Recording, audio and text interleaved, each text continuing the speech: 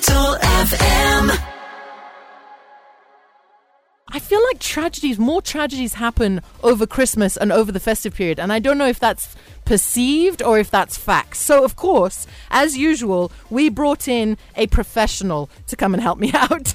Let me welcome you, Dr. Duncan Kibogong, Acting Director of Road Safety for NTSA. That's a big title. Good morning. Good morning, Davina. It's good to be with you this morning. It's so good to see fantastic, you. Yes. Thank you so much for coming in, Dr. Kibogong. Just firstly, I see doctor. I'm a little bit. I get flustered. What are you a doctor of? Yes. Well, let me just put it this way. I actually am a doctor of medicine, and I do have some doctorate in public health. My training is originally to become a doctor. But how I came up into this field of road safety is that I've worked in a number of hospitals within this country, and over time I've done all the way to seeing people in accident emergency departments, to ICU and others. But one of the things which I've always wondered is that, do we really need to have most of these road crash victims out in the hospitals, or rather arriving in the hospitals? No, we don't. So how do we work to ensure? So that's why I chose to work towards prevention and promotion of health. It means promotion of safety. And that's what basically I did. And I've done a number of work out there, worked in the UN, worked in injury prevention with the WHO and other institutions. And I said at some point I need to go back to my country and ensure that we work towards improving road safety, because that is one of the biggest causes of accidents in this country, and it is one of the biggest contribution to your hospitalization, of course, cause of deaths amongst others. So and that is what you're talking about. Prevention of road traffic crashes from happening is very important. Let's not, in fact, there's an adage we always say, prevention is always better than cure. And that's where we are. So this is super interesting because in your learned opinion, would you say, what is the percentage of road traffic accidents in Kenya attributed to driver fault, inebriation, lack of concentration to do what, or fault in terms of roads? I'm talking about potholes. I'm talking about bollards. To do what? In what is it as a percentage? Yes. The estimate in terms of causation of road traffic crashes in this country is that in excess of 80% is because of the human behavior. What we always talk it, the human factor. And that is, at times people call it human error, but I would prefer to call it the human component or human factor. And that brings the aspect to do the behavior of the person. And the person here is the road user. That is, whether you are a pedestrian, whether you are a rider, whether you are a driver, whether you are bicyclist, and that contributes the biggest percentage. In fact, 85% of what causes road traffic crashes is because of how we behave on that particular system on the road. A small percentage of about 5 to 10% is because of the road. Another about 5 to 10% is because of the vehicle. So we need to ensure that as you talk to your audience this morning, the behavior of the person, and here we're talking about many factors. Speeding is a behavioral aspect. If you choose to go a bigger speed and you get a crash, then of course definitely that's behavioral. When you drink and drive, when you have some drug of influence which is going to affect how you drive, then it's going to that's a behavioral aspect. Whole aspect behaving in terms of whether you're using a helmet or not, when you're in a motorcycle or not, using of a reflector jacket, amongst other behavioral aspects. So those are purely behavioral. If you're in a private vehicle, for example, and you don't use a safety belt, and in case of a crash, that is behavioral. So things which so up to, as I said, 85% is purely behavioral, and that's I'm happy to be here today in the morning to discuss a number of behavioral aspects, touching on the Kenyan and your audience as well. Thank you. I've said it before, I'll say it again. Humans are dumb. We are stupid, but it's okay. We're figuring it out together. Dr. Duncan Kibogong, Acting Director of Road Safety for NTSA. When we come back, I'm going to ask a huge question that I ask my family pretty much every day. Are breathalyzers back? Capital FM. 98.4 Capital FM, your best mix of music as we inch ever closer to the festive period, to the silly season. Silly, I think, because we make silly mistakes. We make silly decisions. It's fine. I live close enough. I've had one or two. It's fine. I'll just go ahead. No problem. But I really do believe... Last night I was driving home and from work, and I was just like, what is going on? It's like everyone decided to drive in the middle of the road and weave. And I was like, it's a Monday. What do we do? And it was only 7 p.m. So we brought in a professional, Dr. Duncan Kibogong, the acting director of road safety for NTSA. Dr. Kibogong, you said 80% of accidents are due to human factors. So I have to ask a question on behalf of me, my family, my friends. Is the breathalyzer back? Yes, put it this way. Yes, it has not been away as such. I think if you put it this, just so that I bring this context into this, that we've noticed, and this is actually that one of the biggest risk factors as relates to road traffic crashes is drink driving, whereby we see a number of persons drink driving, drink riding, and even drink walking, whereby you see people drunk and walking across highways and not in control of themselves, and definitely that increases the risk of road traffic crash. So breathalyzers were basically introduced in this country, and it's there in the laws, and the whole aspect is to reduce the number of persons or the number of persons drinking and driving. Now, yes, so it is back and it's been there, and the whole idea here is that actually, I think the point which I'd want to put out is that as much as government tries to enforce the laws, the better part of it is that we should actually not drink and drive. No, of course. Yes. Let me tell you, I've lost friends to accidents of drink driving. Yes. The thing is that being a human, you bargain. You're like, oh, but it's just there, or I've just had this.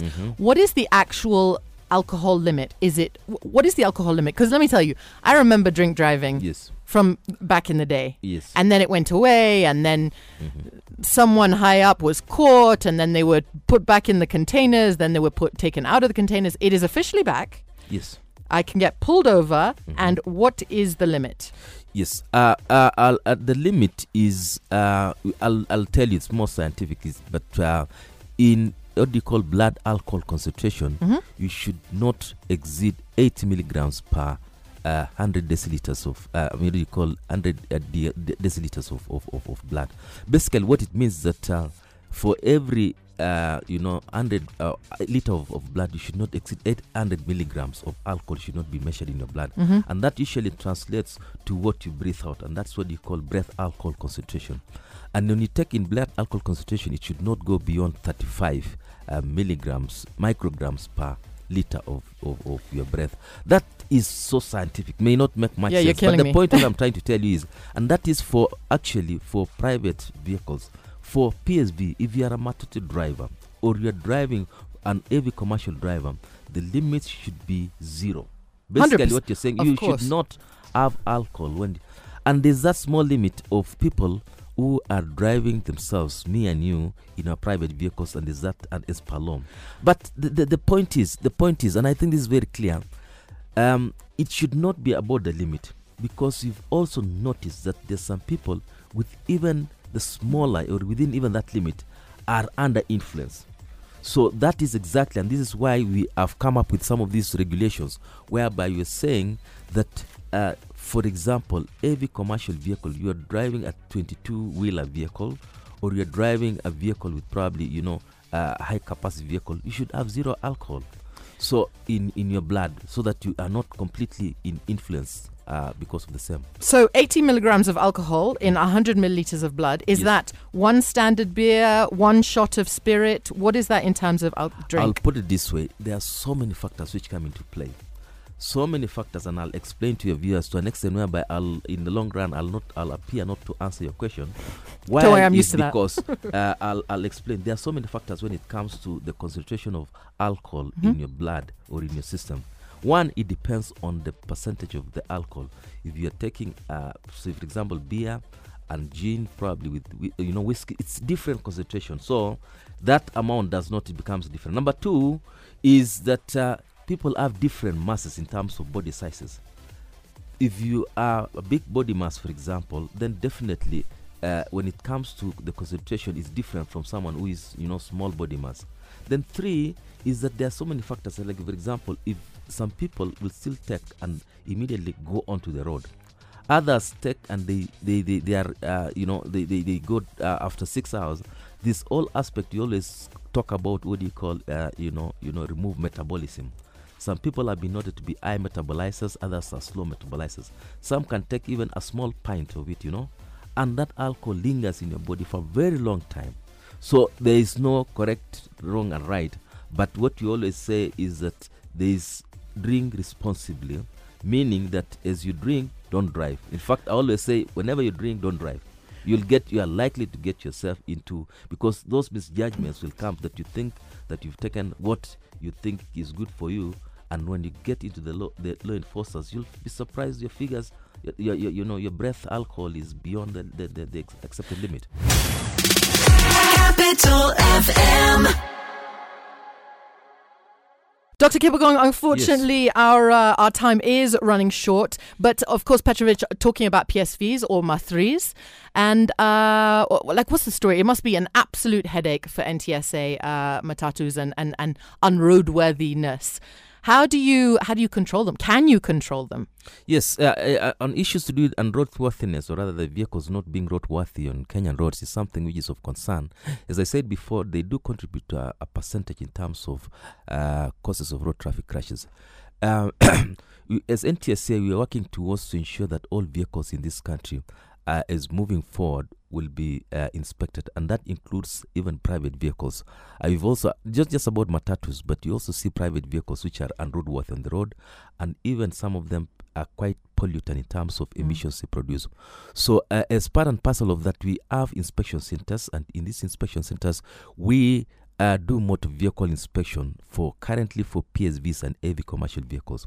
We are trying to increase our capacity, and indeed we are increasing our capacity by what we are going to do, what we call outsourcing of motor vehicle inspection centers. What that means is that we'll have more motor vehicle inspectors across the country, run by the private sector, because outsourcing means that we're going to have the private sector play a bigger role on that. And basically, the whole idea is to ensure that all vehicles in the country are inspected and they become roadworthy on regular basis. And this is quite important to the audience, because this is something which is going to come out once we pass a regulation, which currently we are working towards having what you call public participation, so that all vehicles in the country become roadworthy, not just Matatus. Yes, we've seen some vehicles being roadworthy in the road. We are working with the National Police Service to ensure that those vehicles are brought for inspection. And on top of that is that we always say road safety is a personal responsibility. We should not, and in fact your audience should know, and Kenyans at large, and indeed all road users should know, that matters touching on road safety, and safety for that matter, should not be something you delegate to another person. We'd want everyone to become responsible, so much so that if your vehicle is not being inspected, we should not wait for you to be arrested by the roadside and taken. So that is the whole idea behind the same. Yes. At the end of the day, you are essentially driving around in a tin can. Yes. Like, it's just a tin can, people. Like, it's very, very scary. Yes. So, Dr. Duncan Kipagong, Acting Director of Road Safety, you said 80% of road incidents are down to human factor. What is your final message before I play a song for you to Kenyans this festive period? My message is this. Festive season is here in the next about a week or two, actually less than a week, and December, and I think you mentioned this before, is that it's been noted to have high number of road traffic crashes and fatalities in the recent past. If you check our statistics, how that comes is because of a number of factors. One, there's usually what you call mass travel, or rather many going people traveling the road, going to shags, coming back and all that. Two, the behavioral aspect around that particular time. Festive season traditionally have been associated with partying and having festivities, drinking, and so we'd want, that is one of the areas amongst others, including the whole aspect around fatigue. In fact, I think this is one of the areas which, if people travel for over 400, 500 kilometers on roads they don't know, they've used last December. And traditionally, most people in these cities or most of these towns don't travel that distance. So there's a lot of fatigue component. Some of the vehicles you use have not been, subjected to long distance drive. So there are whole risk factors around the same, and traditionally you've noted an increase. Now, my message to Kenyans is that, one, obey the law. make sure that safety becomes first this December. You should not be on the road if your vehicle is not in the safer mode. That's first. 2, have your behaviors in terms of the road, and I'll mention them very quickly because of lack of time, is you need not to speed on the road, because you've noted these people when they go up country, the shags, they travel with big speeds. Moderate your speeds. We'll be on the road and we'll monitoring you together with the National Police Service and other stock to ensure that. 3, don't drink and drive. I'll say this again and again. If you have parties, ensure that you drink responsibly, and if you are inebriated in any way, then don't touch the wheel of that vehicle. Then 3, if you have to drive a long distance, make sure you brake as you go along, so that you don't have a situation whereby you get fatigued. That means that you need to plan your journey very well. 4th is the whole aspect of obeying the laws, ensuring that your vehicle is roadworthy, and having your license. Don't allow teenagers or young people who don't have licenses to ride and drive, because we see it a lot. Distracted driving, this aspect about having the phone on you and texting and tweeting and doing a lot of Facebook business. Let's as I said before, in excess of 80% is purely because of me and you as a rider, as a passenger, as a driver. And in fact, as being a driver, and you had the very beautiful song of Dereva Junga Maisha, it is a driver, you are basically driving lives, So always and at all time, be alert. Don't drink and drive, and ensure that you always ensure that everything is, being safe. But as I said, safety should not be something you delegate or subject to another. Let it be your responsibility, everybody and everyone. And that's when this festive season, as worked in January, will all be safe. There you go. Don't be an idiot. Arrive alive. Capital FM.